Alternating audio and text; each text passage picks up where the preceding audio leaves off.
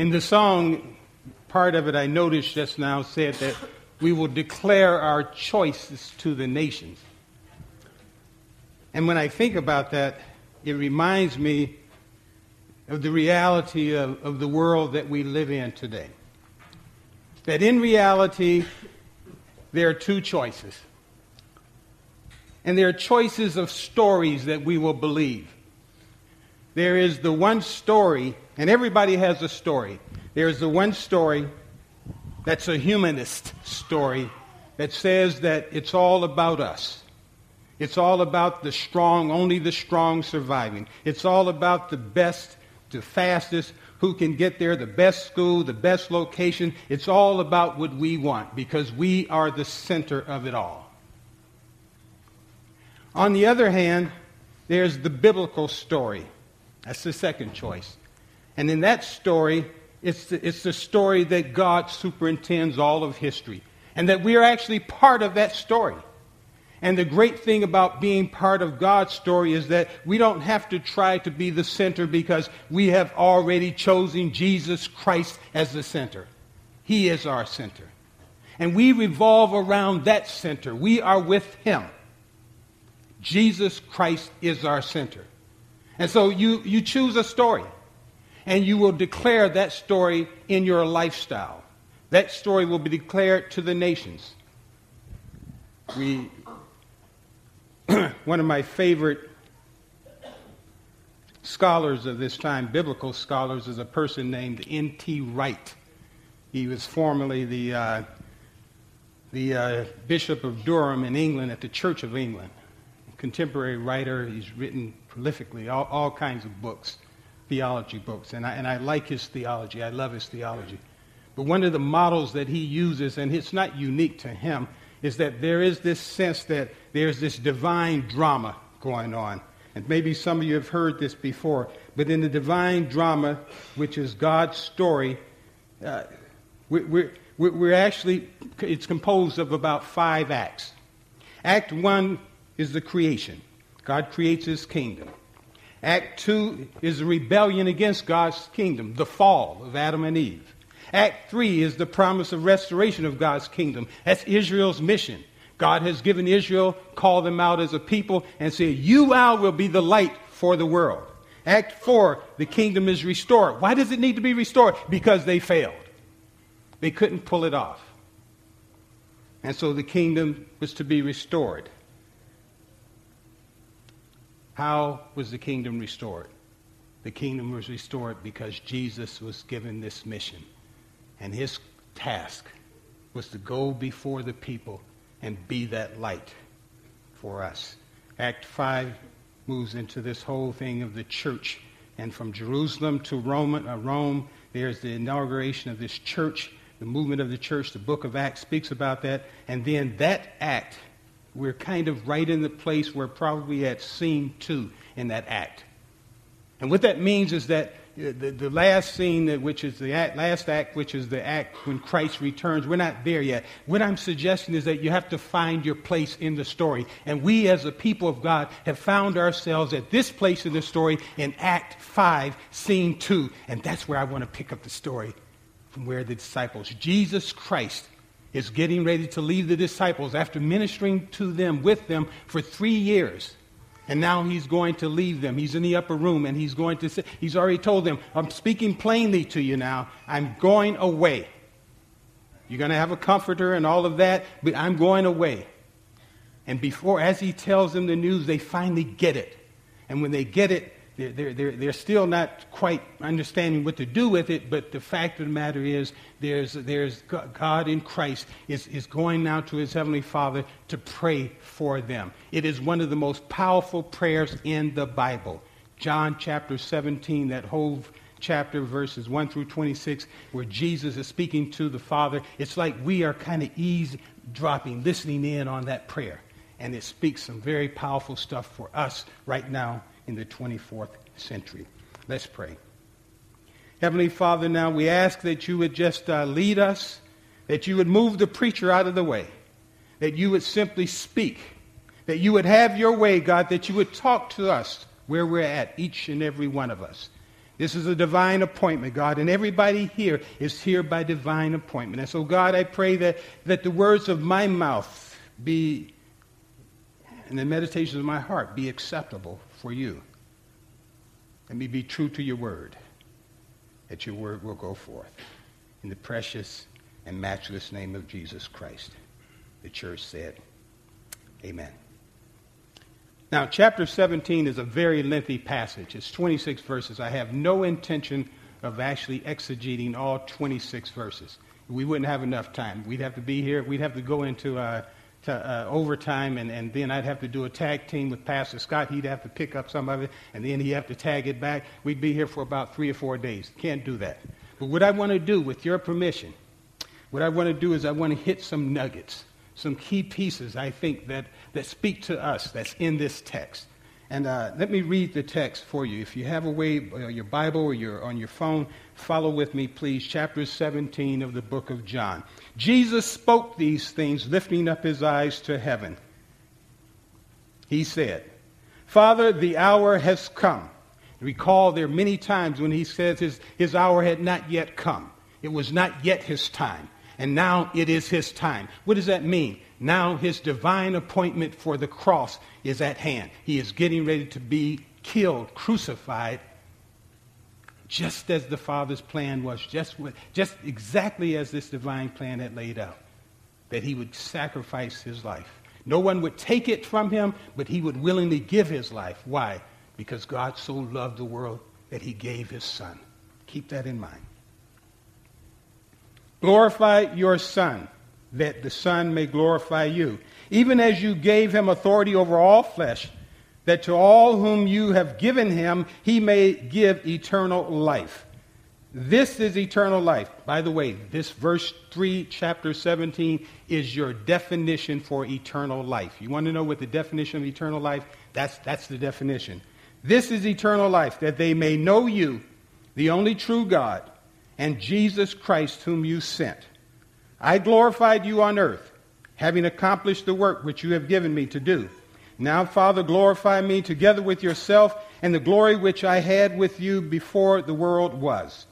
I have manifested your name to the men whom you gave me out of the world. They were yours, and you gave them to me, and they have kept your word. Now they have come to know that everything you have given me is from you.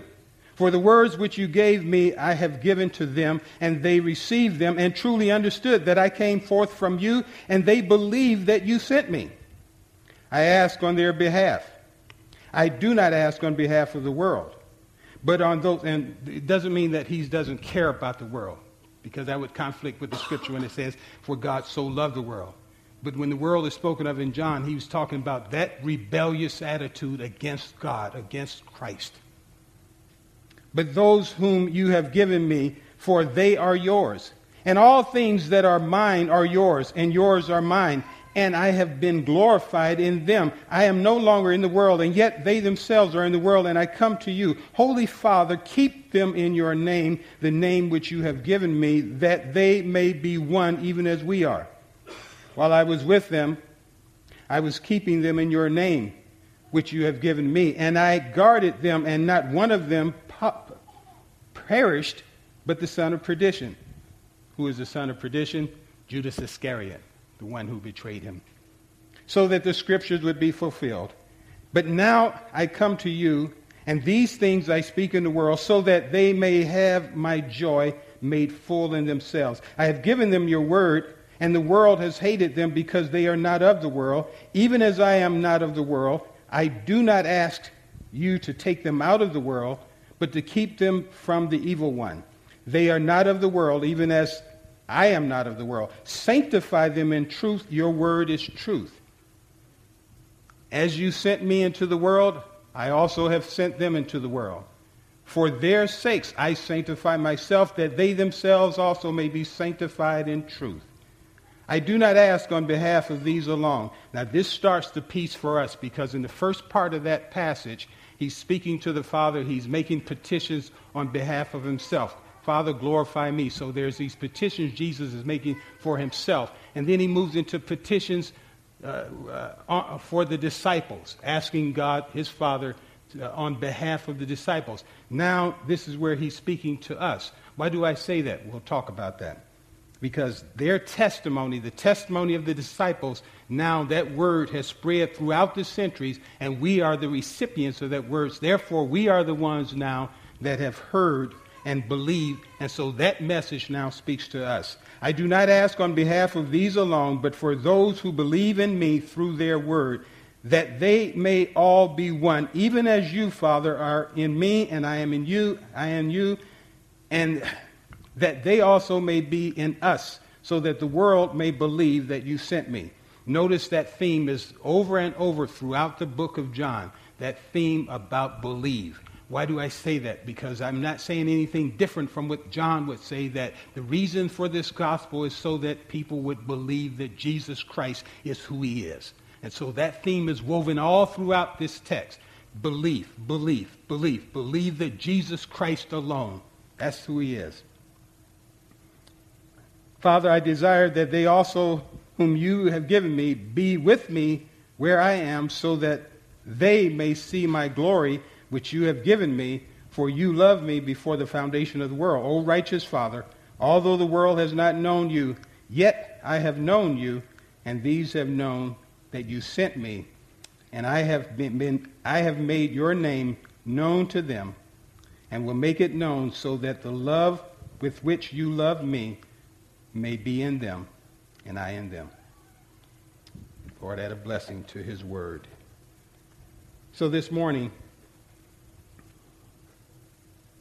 I want to take a look at these areas, and I want to hit these, just touch on these.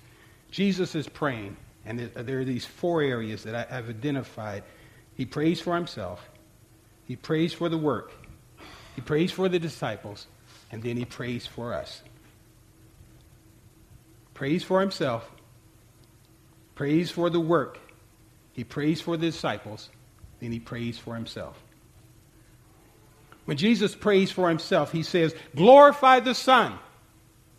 Glorify the Son. Glorify me together with yourself. Recall that in John 12:23, he says, the hour has come when the Son of Man is to be glorified. The cross was the glory. Why was the cross the glory? Because it signaled the completion of the work that God had called him. It was a work of obedience that would lead to a place called Golgotha, the place of the skull, the place where he would be crucified.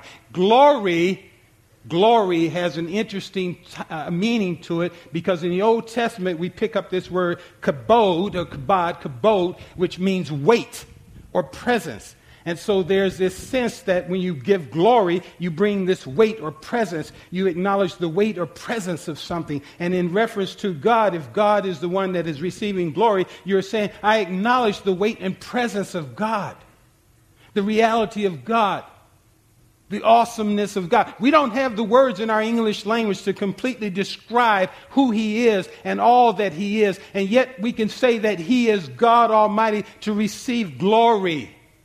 In the New Testament, the word changes over to doxa. We get the word doxology, that we speak a way of praise and glory.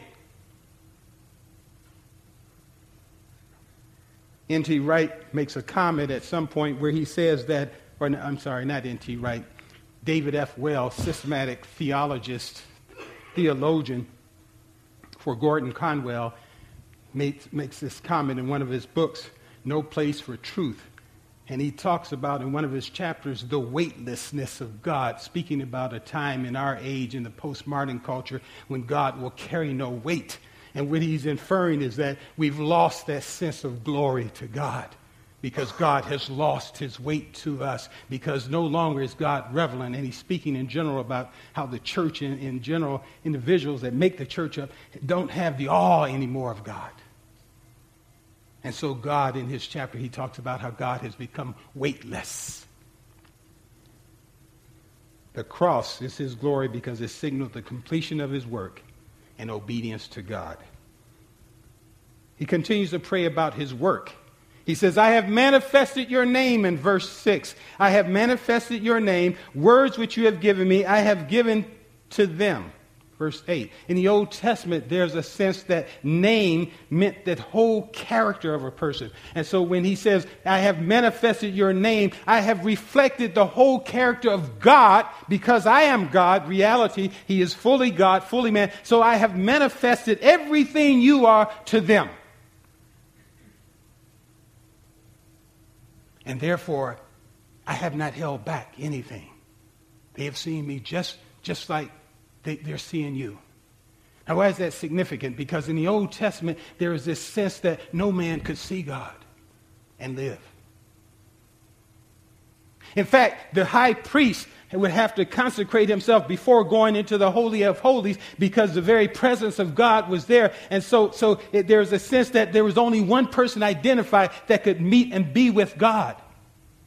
And the common man, the common woman could not even say God's name. Only the priest could speak to him. And so the common person wouldn't have access to God. And so when the writer says, when John says, those who know your name, I've manifested your name to them, it means I've fully disclosed everything. Now everybody has access to you. All they have to do is believe that you have sent me. Everybody has access to you now. There is nothing hidden now. The name reflects the character. Those that know the name of God know something about his character and his nature, and they will be happy to put their trust in him. In the Old Testament, it is the whole character of the person. Psalm 9:10 says, those who know your name put their trust in you. So there's something connected about the name. And so when he discloses that the name of God has been disclosed to you, to them, he's saying all of God, all of who you are is now revealed. He goes on in verse 11 and says, I keep them in your name. He's petitioning for these disciples that he's going to leave. Keep them in your name. Keep them in that place where they have understood your character. They have understood all that you are, and keep them in that place so they never lose that. Why is that important? Because things are going to get rough after I go. The world is going to reject them. Why? Because they rejected me. And so everything that I have represented now is now in them. And as they go out there and try to confront the world, they are going to meet with resistance. Come on, church, you know where I'm going with this. We're disciples. Stay with me. Keep them from the evil one. Keep them from the evil one. 15. Sanctify them in truth. Why? Because the evil one is constantly going to be trying to do what?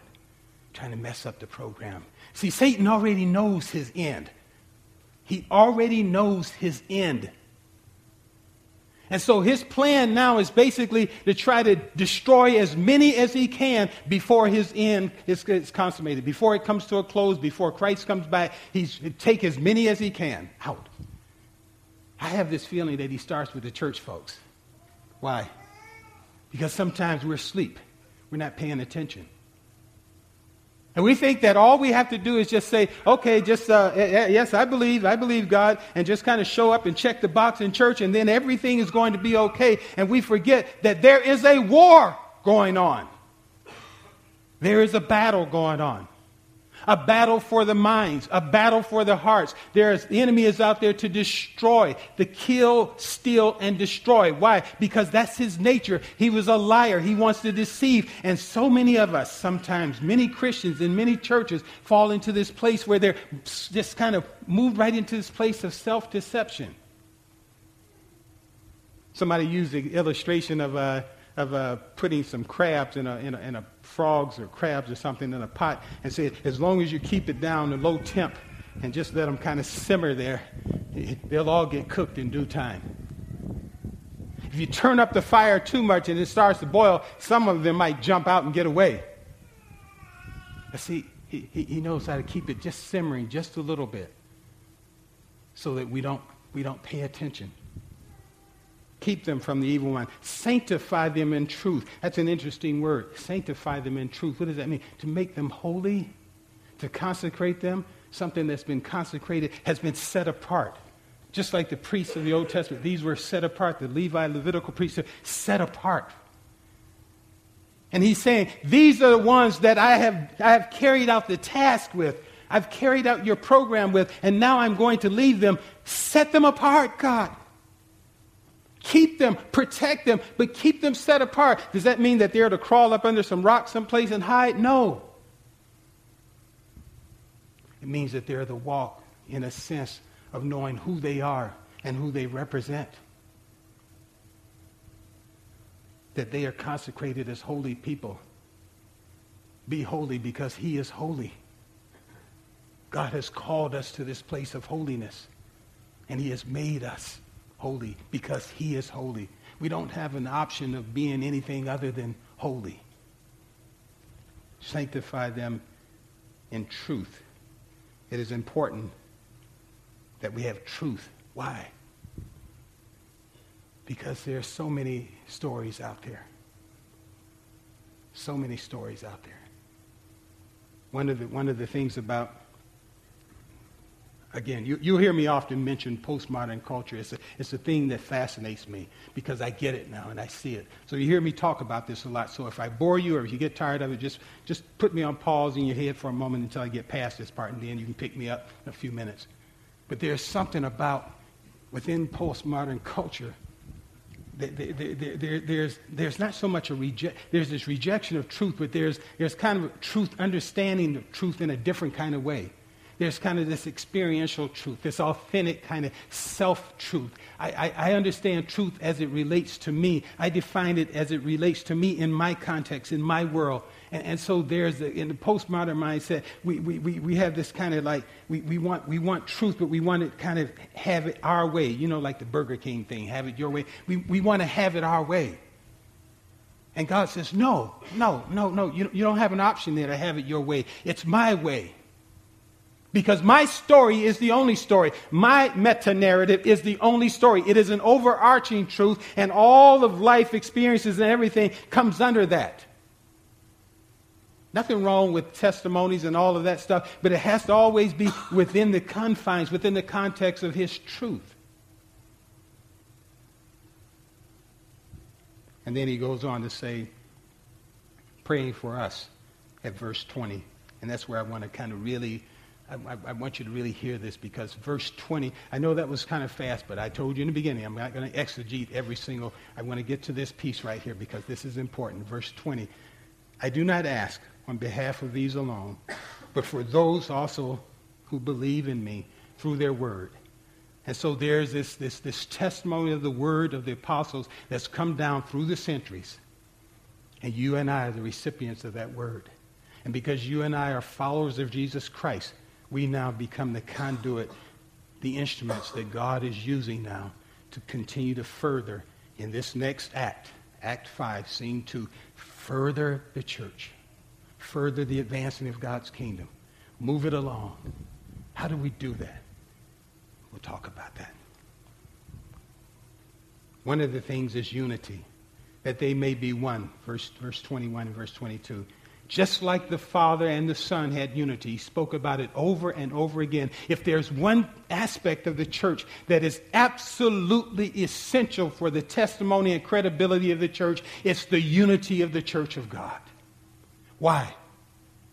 Because without the unity, it looks like we're just a ragtag bunch that are just kind of playing games. The unity with the love of the disciples within that unity sends a message to the world. That's why John would write earlier, I believe in chapter 13, somewhere around 33 or 34, all men will know that you are my disciples by the love that you have for one another. Not loving folks that love you or just like you. It has a different feel to it because it says God's people now, his disciples, now have been tasked in Act 5, Scene 2, to go out and love folk. And that means that we've got to start with being a community of love first. When people see that, when they see that there's different ones coming together that would normally not even connect with each other, normally not talk to each other, normally not be around each other, normally not entertain each other, when those people see outside the world, sees that they're coming together, the world is saying, what the heck is going on? Why is she with him? Why is he with her? What are they doing? That group normally doesn't even worship. They don't even like them. Why are they worshiping together? Why? Because they have Christ Jesus in their center, and because he is the unifying force that says we're about love. We're about unity.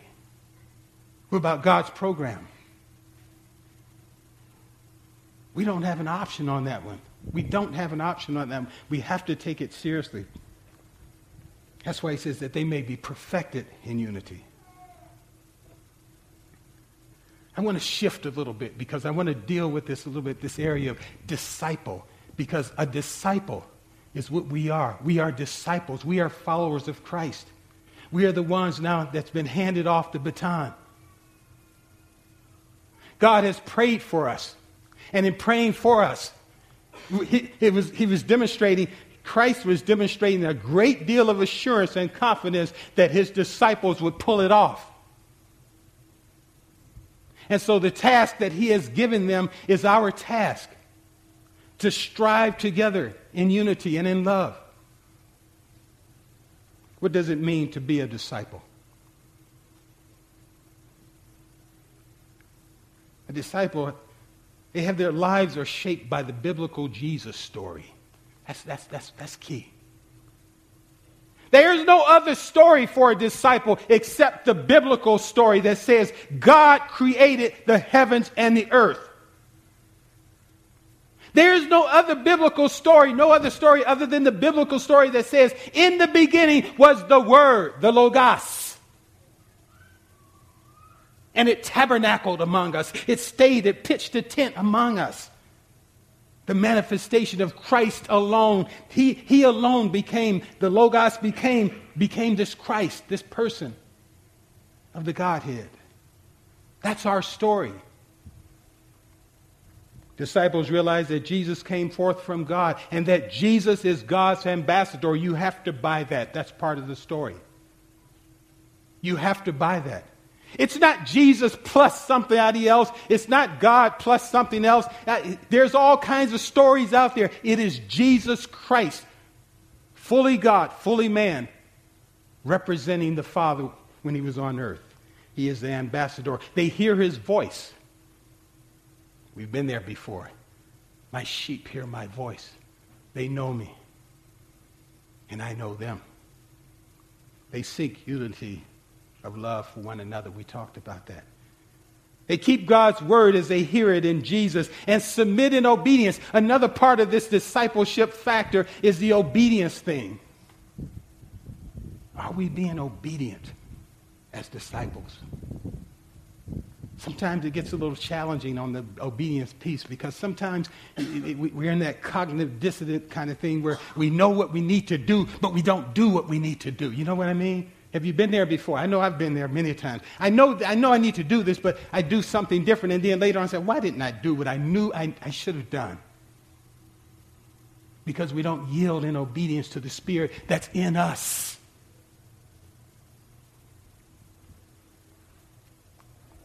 Keep God's word as they hear it and they obey him. They've been made holy. And they recognize that God has called them to a place of holiness. That means that we're careful about what we look at on TV, what we see at the movies, what we read. We're very circumspect. We don't get involved in any kind of thing. And then they have eternal life. They have eternal life.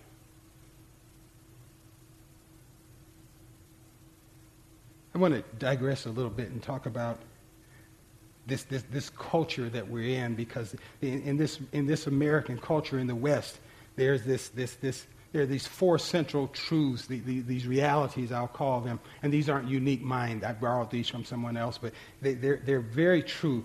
Biblical illiteracy is rampant. We are in a time when people just do not know the Word of God. And they don't care about the Word of God. It doesn't carry the weight that it carried 50 years ago. The culture is illiterate about Jesus Christ.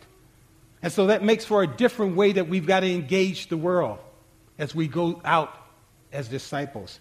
Truth is more than the authenticity and personal experience. But that's the way that the postmoderns see it. They see it as it's just this kind of being authentic and having my personal experience, and that's true because it's true for me. And yet it's more than that, so much more than that.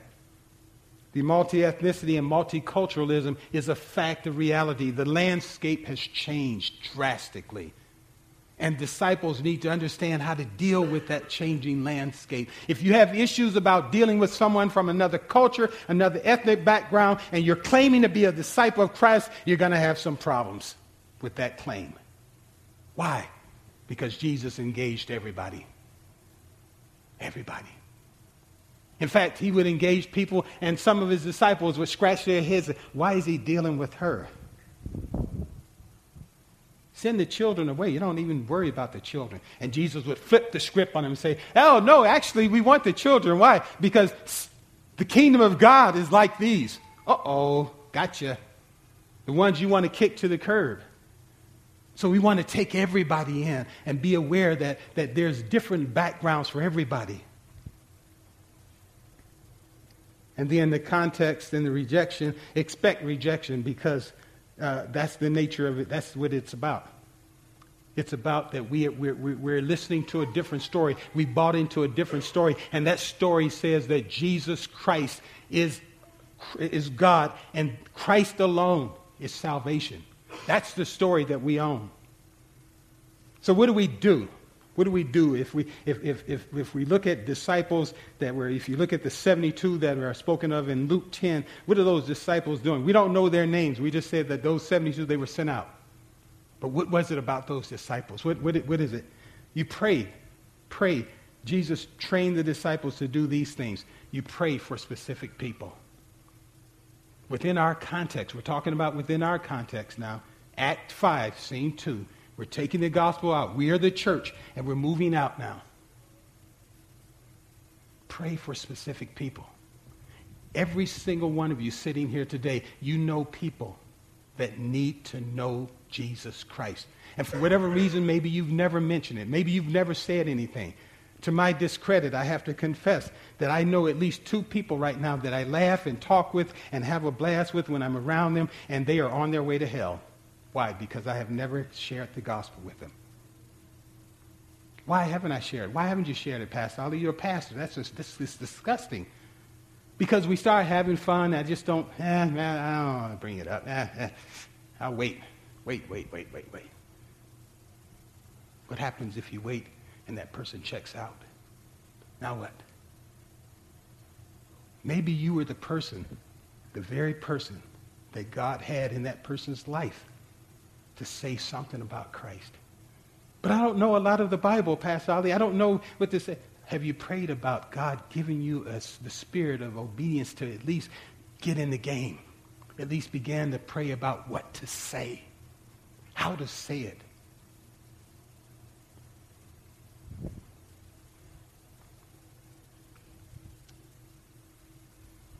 We must build friendships. People are looking for friendships. There are so many lonely people out there, and they're looking for connection some kind of way. And maybe through building of those friendships, you have an opportunity to share the gospel. Help those friends experience God's breaking into their lives. God is wanting to break into the lives of those friends and those people, those associates. You got to be open to how God might creatively want to do that using you. And then you tell the Jesus story. The Jesus story is our story, and we're sticking to it. We don't have any other story.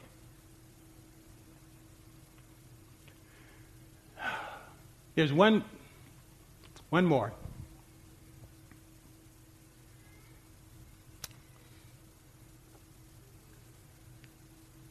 Maybe not.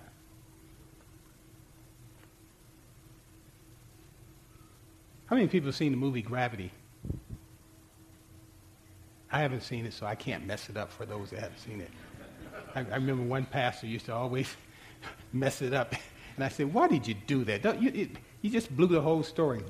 You know, this movie is intriguing to me. You know, George Clooney, Sandra Bullock. It's intriguing to me.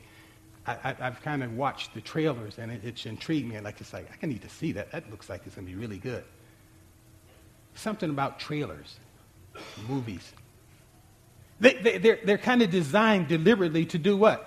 To kind of grab your attention. They show you. I watched it on my computer, and it's about 2 minutes and 30 seconds, and it's like, I got to see it. I got to see it. But they show you some of the highlights, the key pieces, and I see something this well, I'm not going to tell you, but you actually see it online yourself. But it's like out in space, and it's like some crazy stuff going on out in space, but they give you just enough just to hook you. So you got to see it. You got to see it, right? So what if the people of God are kind of like a movie trailer or preview? What if the movie trailer that actually says, here's the footage to the real movie that's coming, what if we, the people of God, were like this preview of what's to come yet in terms of God's kingdom?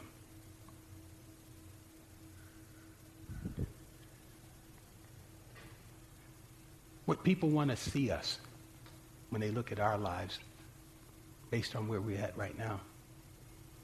Are we demonstrating a Christ likeness as a disciple that makes people say, I want to go to your church? Where do you go to church? I want to worship with you. I want to come over to your place. Do we take the time when we're around people, when we have an opportunity to say something, when people are going through some terrible situations, we have a chance to kind of bring in the gospel message in a way that's not offensive, but in a way that says, we are spiritual directors. We have an answer here because we're people of the book.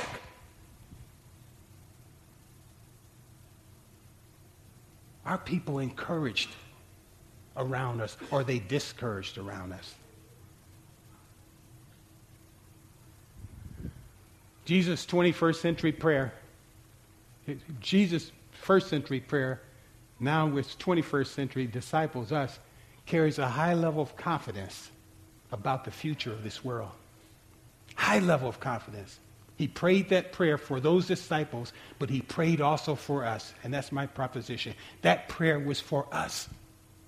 Are we living out our faith as disciples with the same level of confidence that God will keep us, so that the world will believe that Jesus Christ is the Son of God? You and I, no one else. At the end of the day, it's about what are we doing now? What are we doing now? Do we spend time in prayer? Do we spend time in the Word of God? Those early disciples, that was one of the things Jesus said when he was giving his report to his heavenly Father. They've kept your word. I gave it to them, they kept it. And they understood it. Are we doing the same thing? Are we just kind of just going along in the 21st century, just kind of, we got our cars, we got our homes, we got our everything, we got our jobs, and everything is just great, and we're just kind of just getting ready to float right into glory when this life is over, and there is no expectation for anything else? Wrong. There is an expectation. God wants us. He cares so much about us. He wants us because he has so much confidence that we can do it, because he's walking with us. Amen? God bless you.